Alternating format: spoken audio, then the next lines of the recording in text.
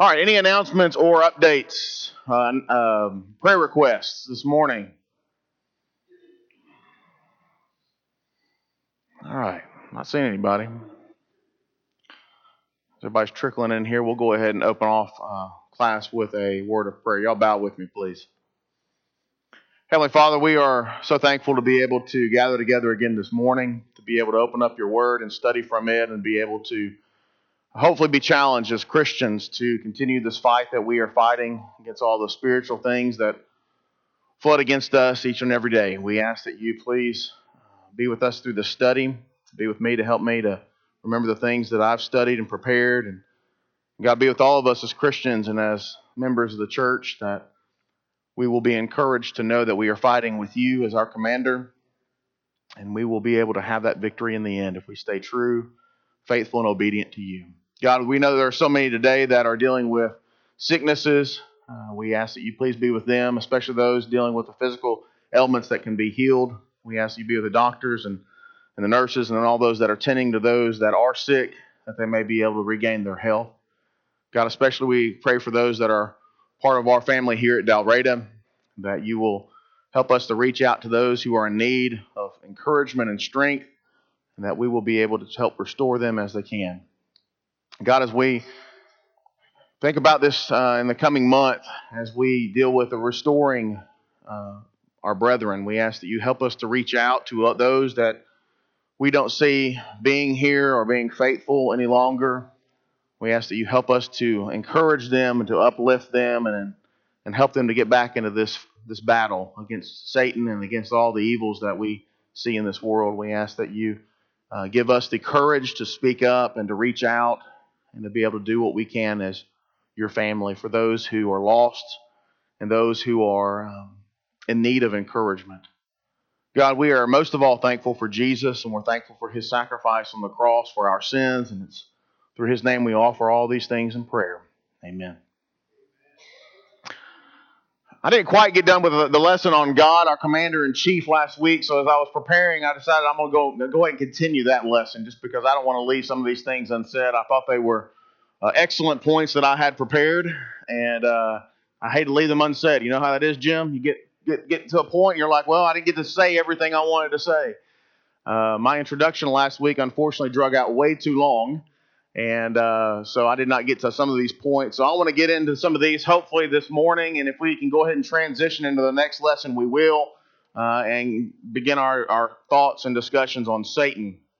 We ended last week talking about these characteristics of our commander-in-chief and answering the question, who is our commander-in-chief? And we looked at the fact that God is spiritual, God is powerful, he's all-powerful, God is all-knowing, God is all-present, and God is all-loving. Look at some of these basic, integral characteristics of who God is. Because as our commander-in-chief, the realization of who we are following in the battle is going to give us a greater realization of what can be accomplished. It's going to give us that security and confidence so that when we are in the midst of battle, that we are not wavering because we can fully rely upon our commander-in-chief to lead us. And it's important as we kind of think through spiritual warfare, we begin at the top and we kind of go down because that structure is important for our confidence and our stability and our assurance ultimately in the end that we will have victory in battle. We'll get to that in the end, that God will be victorious. The Bible is very clear on that if we are with God and with our commander-in-chief through the struggles, through the battles, maybe we lose some battles, but ultimately the war will be won by God.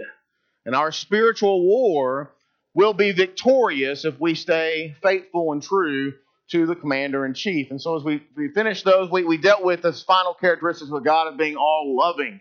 And the fact that although he's all-powerful, all-knowing, all those things that we really attribute to God, that the concept of God being all-loving kind of brings in a whole emotional appeal to our confidence in our commander-in-chief, because it lets us know that it's not just the actions, but it's almost that desire and that connection that he has with us. That when we think about what love is, that we are really truly thinking about God. He is the very definition of what love is. If you want to know what love is, was that song, I Want to Know What Love Is by, was it Air Supply? I don't remember who it was, but If you really want to know what love is, you look at God, because that's what God is. God is all loving. In 1 John chapter 4, verse 8, it says there, the very definition of God is love. So if you were wanting to put God equals love in your Bibles right there, it's a great equation, because that's exactly what God is all loving. God is comprised by love. We know that by what He has done for us. We see it exemplified in His sacrifices, especially the sacrifice of His only Son, right? John 3:16, probably the most quoted verse of all the Bible. And God so loved the world that He gave His only begotten Son, that whoever believes in Him should not perish but have everlasting life, right? The very basic principle there is that God loved us to the fullest extent that He gave up His most cherished person for you. And you look at other passages and thinking about the love of God, like Romans chapter 8, that God loved us. He showed us that love, that even while we were yet sinners, that Christ died for us. And the idea there is that God loved us in the thick and the thin, whether we are following Him or not following Him. God's love never fails. You know, all those things you see in 1 Corinthians 13 about what love is, that's God. Those characteristics, you can check them off. God never fails. God loves us. And because of that, God is all loving. So that kind of begs the question with respect to this study on the Commander-in-Chief. Why or how? Let's go. How should we serve Him? How?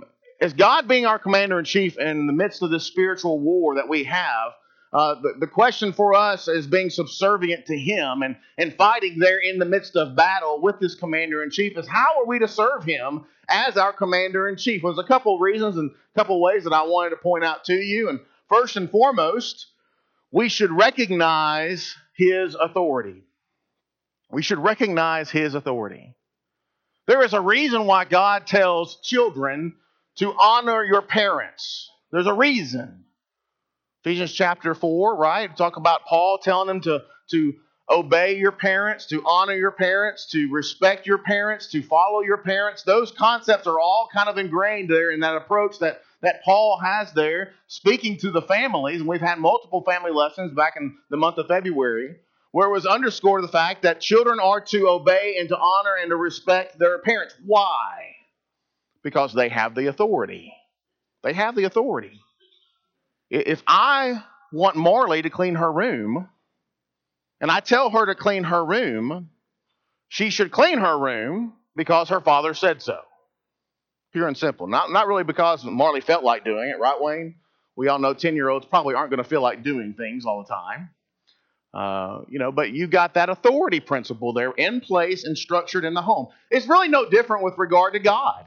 And the idea that God's authority is there, the problem usually comes in with us recognizing that He has that authority, to respecting and honoring that man or the being God, that has the authority. And so one of the primary, the basic, intrinsic ways that we can serve our God, our Commander-in-Chief, is to recognize that He has that authority. And I will tell you, if we don't recognize it now, we will recognize it later. So we really get to decide, Burl, on our terms, whether we're going to do it now or we're going to be able to do it on God's terms later, right? Because He's going to make sure that His authority is established. He's going to make sure that His authority is followed one way or another. And as those who are on the battlefield with God, as those of us who are striving in this spiritual battle to seek and to serve after this Commander-in-Chief as He directs and instructs us, one of the best and most primary ways we can do that is to recognize His authority, because it's going to be easier at that point in time to follow Him off in the battle, because we're going to be showing our submissive nature to Him and His commands. Think about in some of the examples we have in the Bible about this. Shortly after Daniel and his friends were saved after the fiery furnace, do you remember what King Nebuchadnezzar said there? Contextually, remember the fiery furnace. What was that all about? It was about idol worship, right? I mean, King Nebuchadnezzar had built this monstrosity that everyone was supposed to be bowing down to and worshiping and honoring and praising. And Shadrach, Meshach, and Abednego refused to bow. We said, we will not serve your God. And they were thrown in the fiery furnace. It was all about recognizing the authority. Shadrach, Meshach, and Abednego had recognized the authority. They had already made that decision themselves to follow after the authority of God. But King Nebuchadnezzar didn't quite get it. He didn't quite understand it. And you see there at the end of chapter 3, around verse 29, it said there, King Nebuchadnezzar proclaimed at the end, whenever Shadrach, Meshach, and Abednego were saved from that fiery furnace, when they were brought out, and not one bit of smoke, not one bit of char was upon their bodies. They had not been scathed at all. King Nebuchadnezzar made a proclamation there that I think rings true and shows you exactly what he finally came to the realization of. He said there, the God of Shadrach, Meshach, and Abednego, you should do nothing against them. No, do nothing against their God. And he finally had a recognition. It's very interesting, though, you could continue that story, and you go on into chapter 4. And there really ultimately was not a full recognition by Nebuchadnezzar. I don't know if it's because of his earthly wealth and the acclaim and adoration that he had obtained there on this earth. But there was not a full recognition until the end of chapter 4 with regard to what God's power was and what authority God had. It took a dream, ultimately, and a transformation of this mighty king into a beast of the field to really finally bring King Nebuchadnezzar to his knees. That realization, that recognition of what real authority was. And that was with God. And you see at the end of chapter 4, really throughout the whole chapter 4 in Daniel chapter 4, where Nebuchadnezzar finally realized the complete sovereignty of God. The earthly king didn't understand that his power, that his authority had come from God. He did not fully recognize who he should have been serving at that point in time until he recognized it through those experiential things. Think about the establishment of the authority of God throughout God's Word.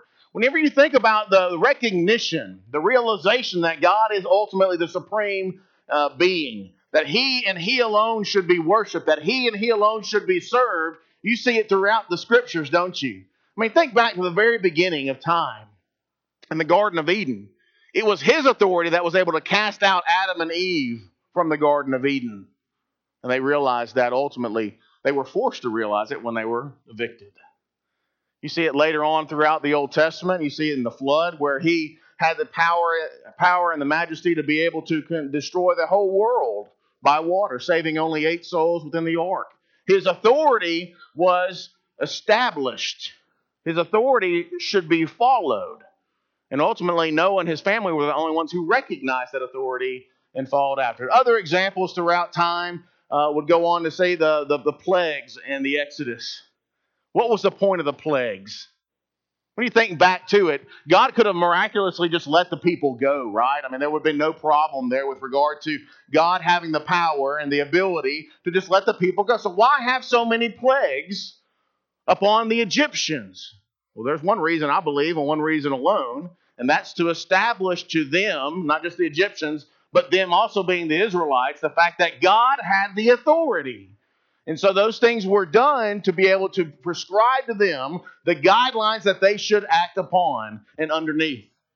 And those are the guidelines prescribed by God and God alone, because He is the one with the authority. Whether it's a miracle or whether it's some other type of situation that you read out in Scriptures, what you see is the root of all of those things is to establish the authority of God. We had a study of the miracles several quarters ago, and Mike, you even talked about it on Wednesday night, talking about the miracles. What was the point of the miracles in the New Testament? What was the point? Was it just to heal the sick and cause the blind to see? Was it just to allow the lame to walk again? Well, those are good byproducts of the miracles. There's nothing wrong with it, and obviously it showed compassion to humanity, but was that really the goal and the purpose of the miracles? No. The goal and the purpose of the miracles was to establish that authority was found only in God. And for the people to be able to look at that and to be able to understand that that's where the authority comes from. And that because the authority comes from God, that the people should listen to what was being said. That's why you see when you deal with that, why do miracles not exist today? Why is there no need for miracles today? And the arguments go, and I think biblically so, when you look at it, the perfect has come, perfect being the Bible. We've got the evidence we need right here for the authority and the evidence and proof to listen to what it is. We don't necessarily have to have that authority being continuously established any longer. It's not necessary anymore. God has established his authority, and once he established that authority, there's no need to continue doing it. Miracles have ceased. Those miracles that we have, because the purpose has ceased. His authority has been made plain and simple. All we got to do is follow it. So what is one of the things that we can do with regard to serving God? Well, the biggest thing we can do is recognize that God and God alone is the one that has the authority. As we fight this spiritual war, we cannot disregard, turn our backs on, or ignore the authority of God. We don't have a choice or an option there. Our commander-in-chief has all of that authority bestowed upon him. It is laid upon his shoulders. It is laid upon him and his powers alone. We cannot take it away from him, but we must recognize who has the authority. Just like in our homes, we expect our children to recognize the parents have the authority. In the church, God wants us to understand and recognize that the elders have the authority in the church to be able to lead the church as they see fit according to God's scriptures. Ultimately, we understand that the authority lies upon God. God is the ultimate source of authority. And just as we have seen throughout scriptures and as we've talked about different examples, no other authority can replace God. No other person can take that place or substitute for what God has done. No other authority can dictate what action or direction that we take in the battle against Satan and all the other evils of this world, those things which are not of this world, those spiritual things. There's only one commander-in-chief that has the authority to direct our actions, and that's God. And by recognizing that authority, we understand that that command has force behind it. Because with authority comes the power. With authority comes the influence. With the authority comes the leadership that's necessary for us to be able to be successful ultimately in any type of war. In this case, these battles that we wage against those things that are not of this world, those things which are spiritual nature, those things which confront us on multiple sides, being those sinful desires, the lust of the flesh, those things you cannot necessarily touch, feel, or taste, those things which are of spiritual nature. God has given us the understanding that he can lead us as we struggle through all these things once we accept his authority. Only when we truly recognize God's authority can we adequately fight our battles against Satan's scheme. Next, how else could we serve? How else should we serve? Well, not only should we recognize his authority, but because we recognize his authority, we should also obey his commands. You know, we don't have a choice. And I think it's interesting when you think about being involved in any of the armed services. They don't have a choice of whether they follow a command or not.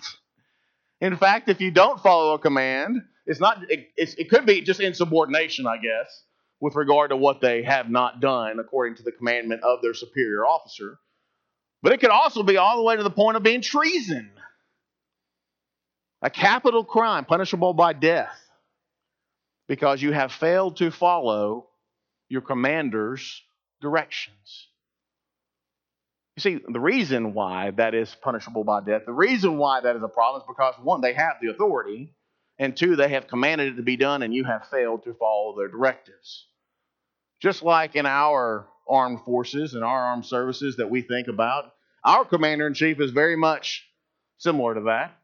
God has the authority, and then when God commands and instructs us to do things, we must follow his commands. We don't get to inject our opinions or our personal preferences in there to try to counteract those things which God has wanted us to do. That's where denominations come into so many different problems with regard to their relationships and how they have tried to make their preference acceptable. And that's because they have disregarded what God has said for them to do. Did I do something or did y'all do something? Okay. Um, so the idea of obeying his commandments is integral for us to be able to go forward in this battle, to be a part of this spiritual war. And just as no soldier can survive without following the orders of their commanding officer, no Christian is going to be ultimately surviving in the end if they do not obey the directives of their commanding officer, in this case being God.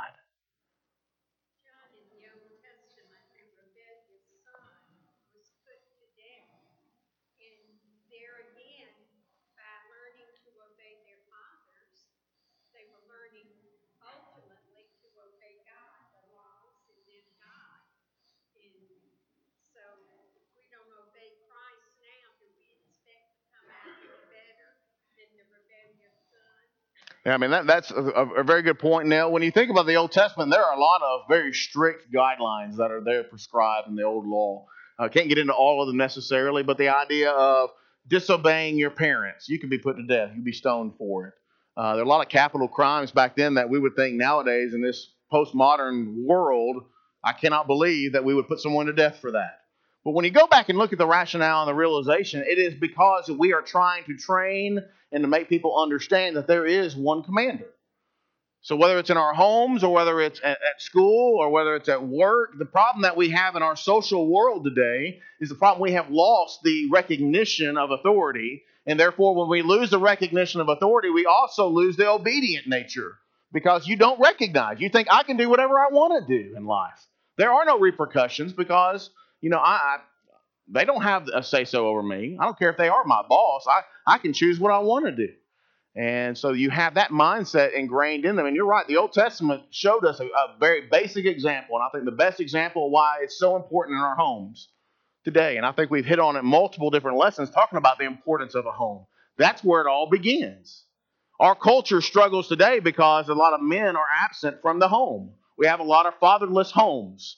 Single parent, a lot of single mothers. If you look statistically out there, there's a lot of single parent homes. Usually it's the mother taking care of the children. I'm not saying always because there's always good exceptions, but generally speaking, that's what you have. So you have the absence of a man who should be teaching the children what it means to be a father. And what's important of that?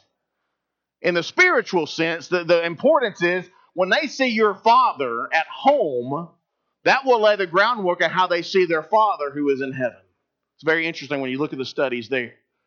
It's a very sobering thought that I have thought of as a father, that the way that I parent and the way that I do things toward my two daughters will probably give them a perception of God in some way, form, or fashion because God is our Father in heaven. And so ultimately that lays that groundwork for the authoritative principle and the idea of what happens when you don't obey, what happens, why should you obey. All those kind of groundwork is laid in the home. And unfortunately, that's done away with. You're right. When you think about the reasoning behind that, the reasoning is so that the children will understand the authority principle. And because they understand that authority principle, that the commandments that are then said, those orders, those directives given, will be respected and followed because they already understand authority. And you don't always have that. And you don't have that really sometimes in this world around us, spiritually speaking. What happens when you don't recognize the authority of God? Well, spiritually speaking, it affects your life because then you have no groundwork. You have no parameters in which to operate in your life. If you don't respect the authority of God, obedience really doesn't even factor into the equation at that point because you have no respect of authority. If you have no respect of authority, you throw out all those directives out the window.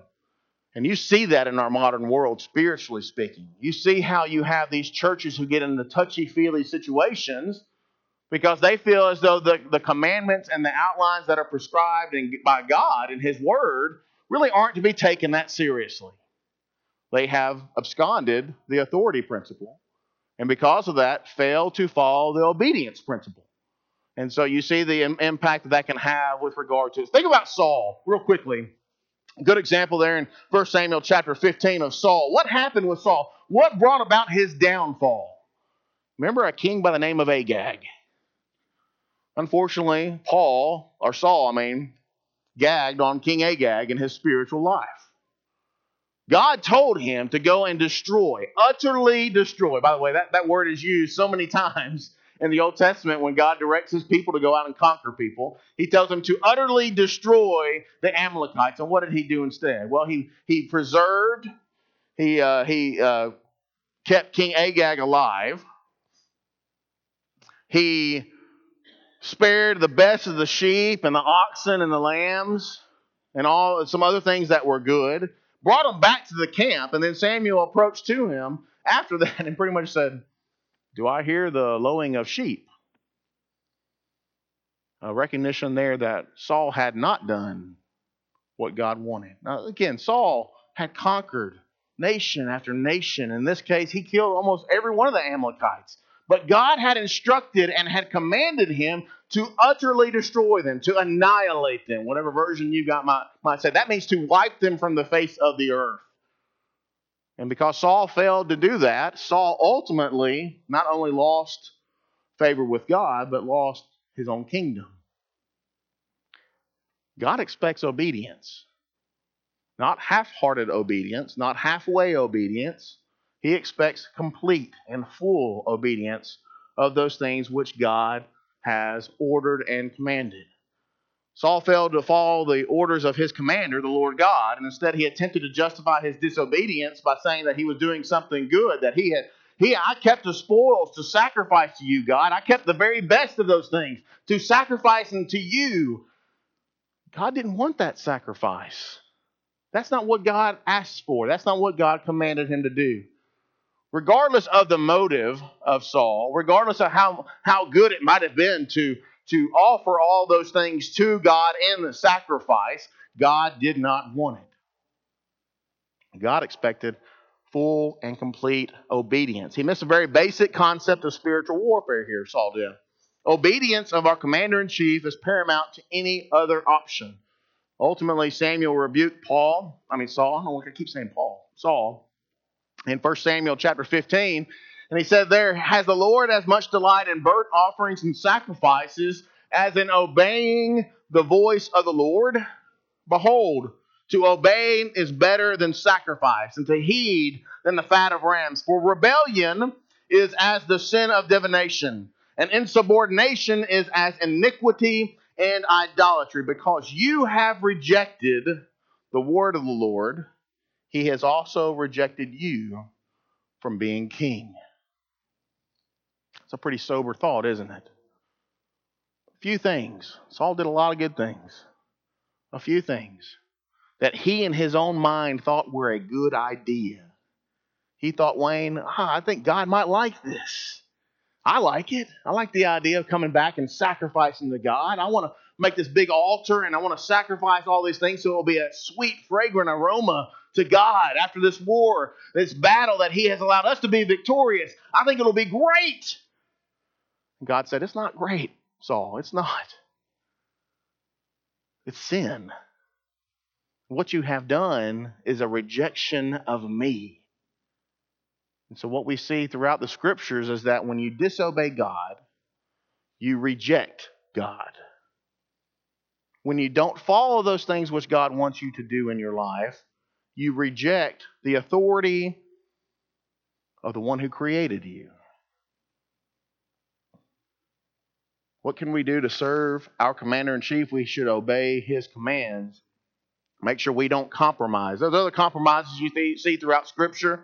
Think about the Battle of Ai there in the book of Joshua. You think of some other ones where some people thought they had a better idea, and so they did something that brought sin upon the whole camp, and it caused utter destruction and caused problems for them time and time again. The reason being, they did not obey God.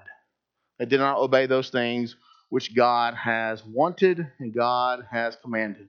Our spiritual battle is dependent on our obedience to God. He is our commanding officer. We can't forsake his commands. We cannot go about and do things that we think are better. We cannot think that we know better than he knows. But by obeying his orders, accomplishing his goals, following after his plans, we're not just successful soldiers, but we are profitable soldiers of God.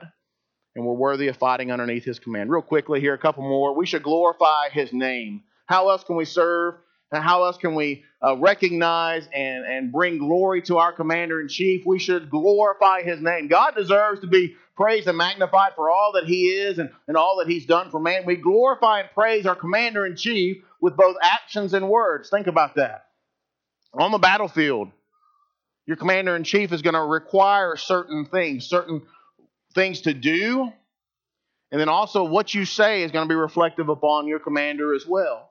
And our actions speak volumes about whether we glorify God or not. We can walk in the Lord's truth and show our faith by our obedience, by keeping his commandments. We also show that we love him. We see that John 14, verse 15, 1 John chapter 5 and verse 3. If we love God, we're going to obey him. That is indicative and reflective upon the actions that we take, those choices that we make. And it's not just the idea that we obey him, but by obeying him, we actually glorify him. We uplift him. We let him know that because we recognize his authority, we are submitting to that authority, and we are doing things that he wants, that he desires, and that he commands. Psalms chapter 86, verses 11 through 13 says this, "Teach me your way, O Lord. I will walk in your truth. Unite my heart to fear your name. I will give thanks to you, O Lord my God, with all my heart, and will glorify your name forever. For your loving kindness toward me is great, and you have delivered my soul from the depths of Sheol." A recognition of what God is to us is glorifying him through our actions. By submitting to him, by honoring him, by obeying him, we glorify God by the things that we do. But God also wants us to glorify him by the ways that we talk, those words that we use. And although our obedience shows our love to God, we can also praise God by our words. We can sing praises to God in song. Hebrews chapter 2, verse 12. We can lift our voice to praise all the wonderful works of God, as Psalms 68, verse 8, and Luke 19:37 talks about. Recognizing, but also glorifying him with our words, by the things that we say, not just by the things that we do. Ultimately, we hear the concept a lot of times that it means a little bit more of, what we do than what we say. Because people look at our examples to see if we're hypocritical or not. Well, we can't place too much importance just on those things that we do, because we are commanded, we are instructed, we are encouraged to stand up and speak. Whether it's teaching the Word of God to the Bahamas, which our mission group came back safely, thankfully, early this morning. I don't know what time y'all got in, but they came back.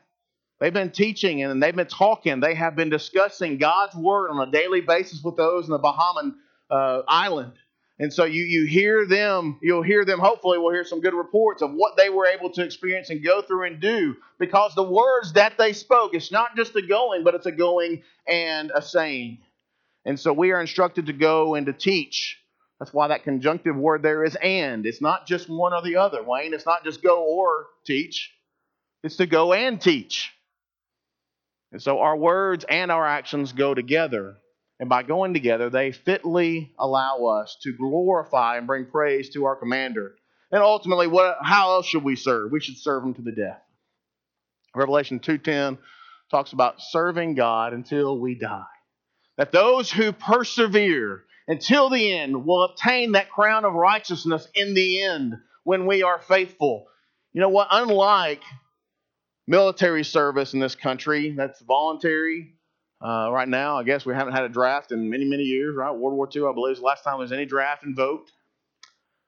Or was it Vietnam? I guess Vietnam, technically. Anyways, you got the draft. That's there in place. Obviously, that could always occur, but that's just not the way it operates, right? It's a voluntary thing. And in fact, you can re-up after doing so many years that you have committed to the armed services. You have an ability to either continue in your service to your country, or you can get out of that service and go ahead and go into maybe civilian lifestyle. Scott retired after becoming a lieutenant. He said, "I'm going to retire. I've reached retirement with regard, put my years of service in. I'm going to take care of my family a different way." He got out of the armed forces. Guess what, though? When it comes to your service in the spiritual warfare, when it comes to your service and your abilities with regard to God's fight, in the spiritual war that we have, there is no retirement. Sorry. There is no way that you can say, well, I'm good for 5 years, and after I put my 5 years in, I'm good. I'm going to check out. I'm going to do something else. God expects us to be in for life. When we make that commitment to Him to be a part of His body, when we are part of His family, we make that commitment to follow and do those things for the remainder of our life. There is no exit strategy. There is no way to get out unless we want to get on the opposing side, I assume. If you want to make that choice, that's up to you. But God expects it to be for life. We should follow Him till the death. I think about some of these great movies that you see of these leaders, like Braveheart, where you get the guy out there, and he's out there and, you won't take our freedom, they just run into the battle, and they're in the lead, they're leading in the battle, man. That's when you're going to get up, just clap and just get behind them. You're like, I'm with him, they're leading that battle. They're out in front of it fighting, but it's not just a fight and then they're going to go home for the night. They're in it to win it. They're in it to fight to the death, to the point where they are giving up everything to be able to pursue those things which they deem as important, those things which they deem as being the most specific, that would have the impact on their lives forever. That they're all in. And that's what God expects us to understand in our lives. And how we can serve the commander-in-chief, how we can serve our God, is not just to recognize His authority, but recognize that when we are in it to win it until the end of it. Barote. Baburo.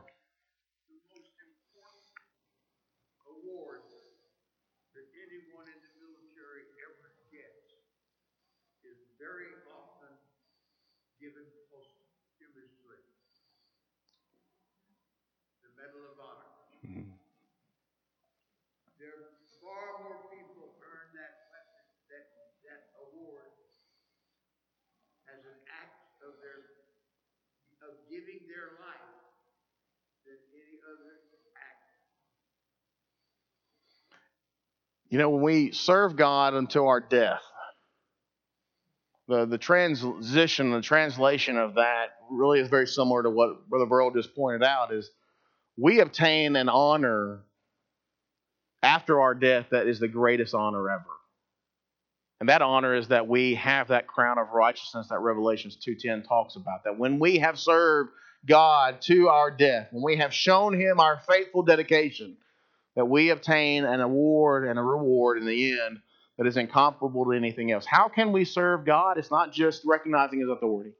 It's not just obeying His commandments. It's not just glorifying Him through our actions and our words, but it's the idea that never ends. And we serve to the death. We may have to give up everything, including our own lives, if we are going to faithfully serve our commander-in-chief. Now, how many of us really think about that as a component of our spiritual warfare? Obviously, it has some physical implications there, but there are some spiritual implications there as well. The idea of compromising our morality, or compromising our beliefs, or compromising those things that God commands in our lives. That it may cause, yes, a physical impact on us, but if we don't make those choices and really fighting until the death, physically speaking, that could ultimately affect our spiritual lives. If we don't make those choices here and now, we won't be able to make them then and after. It'll be too late. It'll be way too late. God expects us, and we should understand, we should acknowledge that part of our service, it's a lifetime of service. I get on my soapbox sometimes because I truly believe that there are some older Christians that believe they've put their time in sometimes, and they think that they are retired to the point of service sometimes. And I'm not trying to poke at you as being older people in here or not, but if you have that mentality, you need to rethink that mentality. Just because your children are no longer in the education system doesn't mean you don't have a choice or don't need to be stepping up to teach children. Because your service does not end. If you have a talent to be able to teach, you should be teaching. You should be doing what you can to encourage your brethren, because you cannot retire from serving God. I understand it may not be as easy as it may used to have been, right? Well, it's not easy to get out of bed sometimes, is it? Age takes its toll on us. The physical conditions take tolls on us. But we've got to understand that our service to God does not end just because our bodies become frailer, because our bodies become a little sicker, or maybe just because we have grown a little older. But we've got to serve God up until the point that we die. Brother Verl. We have no evidence in Scripture of an elder ever retiring. As a matter of fact, the oldest elder probably served the last of his life in the church of Ephesus. John. That's right. You know, it bothers me. And again, I'm a younger guy, I know, but the older generations should be embracing that as a way to teach and to preach and to ingratiate and to admonish the younger generation. And unfortunately, sometimes I see it lacking. I think that they think, well, we've been there, we put our time in. And I've heard this before, by the way. I'm not just saying this, just speculating. But I've heard it from individuals saying, well, you know, I put my time in when my kids were younger, and so now I'm just kind of, taking a break and doing other things. And that's okay, I guess, if you're still doing things for the Lord. I'm not necessarily wanting to cast aspersion on you for maybe changing what your focus is and what your service is, but your service cannot end. We've got to constantly seek and to strive and to search for ways that we can serve in whatever status we're in.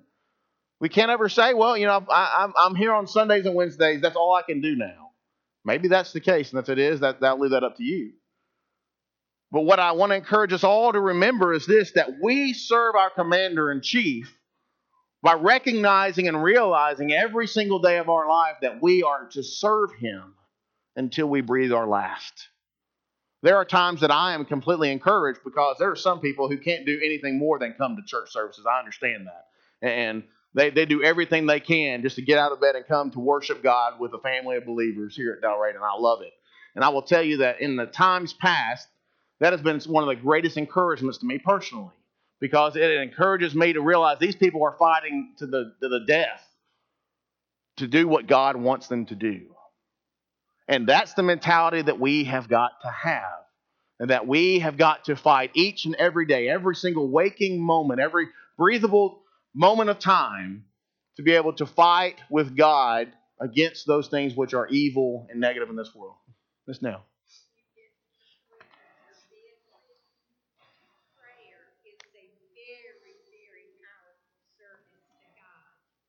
It is.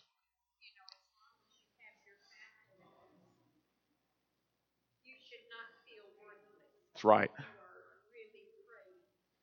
Prayer warriors that are out there who can't do anything else probably give us more encouragement than we ever know. And think about this too. Those people who write just little encouragement notes and put them in the mail, because they can't get out and do what they want to. Maybe they can't even talk on the phone for long periods of time anymore. Those encouraging notes help build up the brethren. That's what Hebrews 10 is talking about there, is edifying and building up the brethren so that we are united, that we continue to encourage one another until that day comes. And we've got to continue to think, what can we do to continue our service? Because not only are we continuing our service to one another, but ultimately by continuing our service to one another, we're continuing our service to God. And we understand that and realize that as we go on. Now, real quickly, obviously I didn't get done through this lesson again, but real quick, I want to get this so I can start the next lesson next time.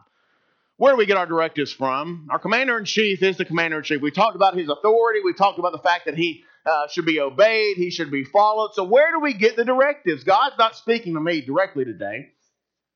God is not giving me a direct revelation like He may have to Samuel in the Old Testament, or as He did in the New Testament when Paul was on the road to as he was, He doesn't do that today.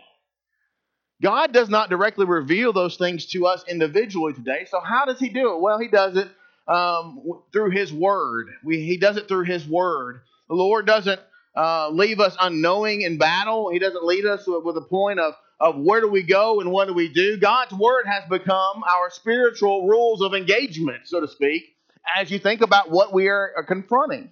That's the whole purpose of this study, is to look at what are we fighting and how can we fight. And God has revealed those things to us in His Word. We must study, though. We cannot do this by osmosis. Don't sleep on your Bibles, thinking that you're going to soak in the words tonight. Okay, it's not going to happen.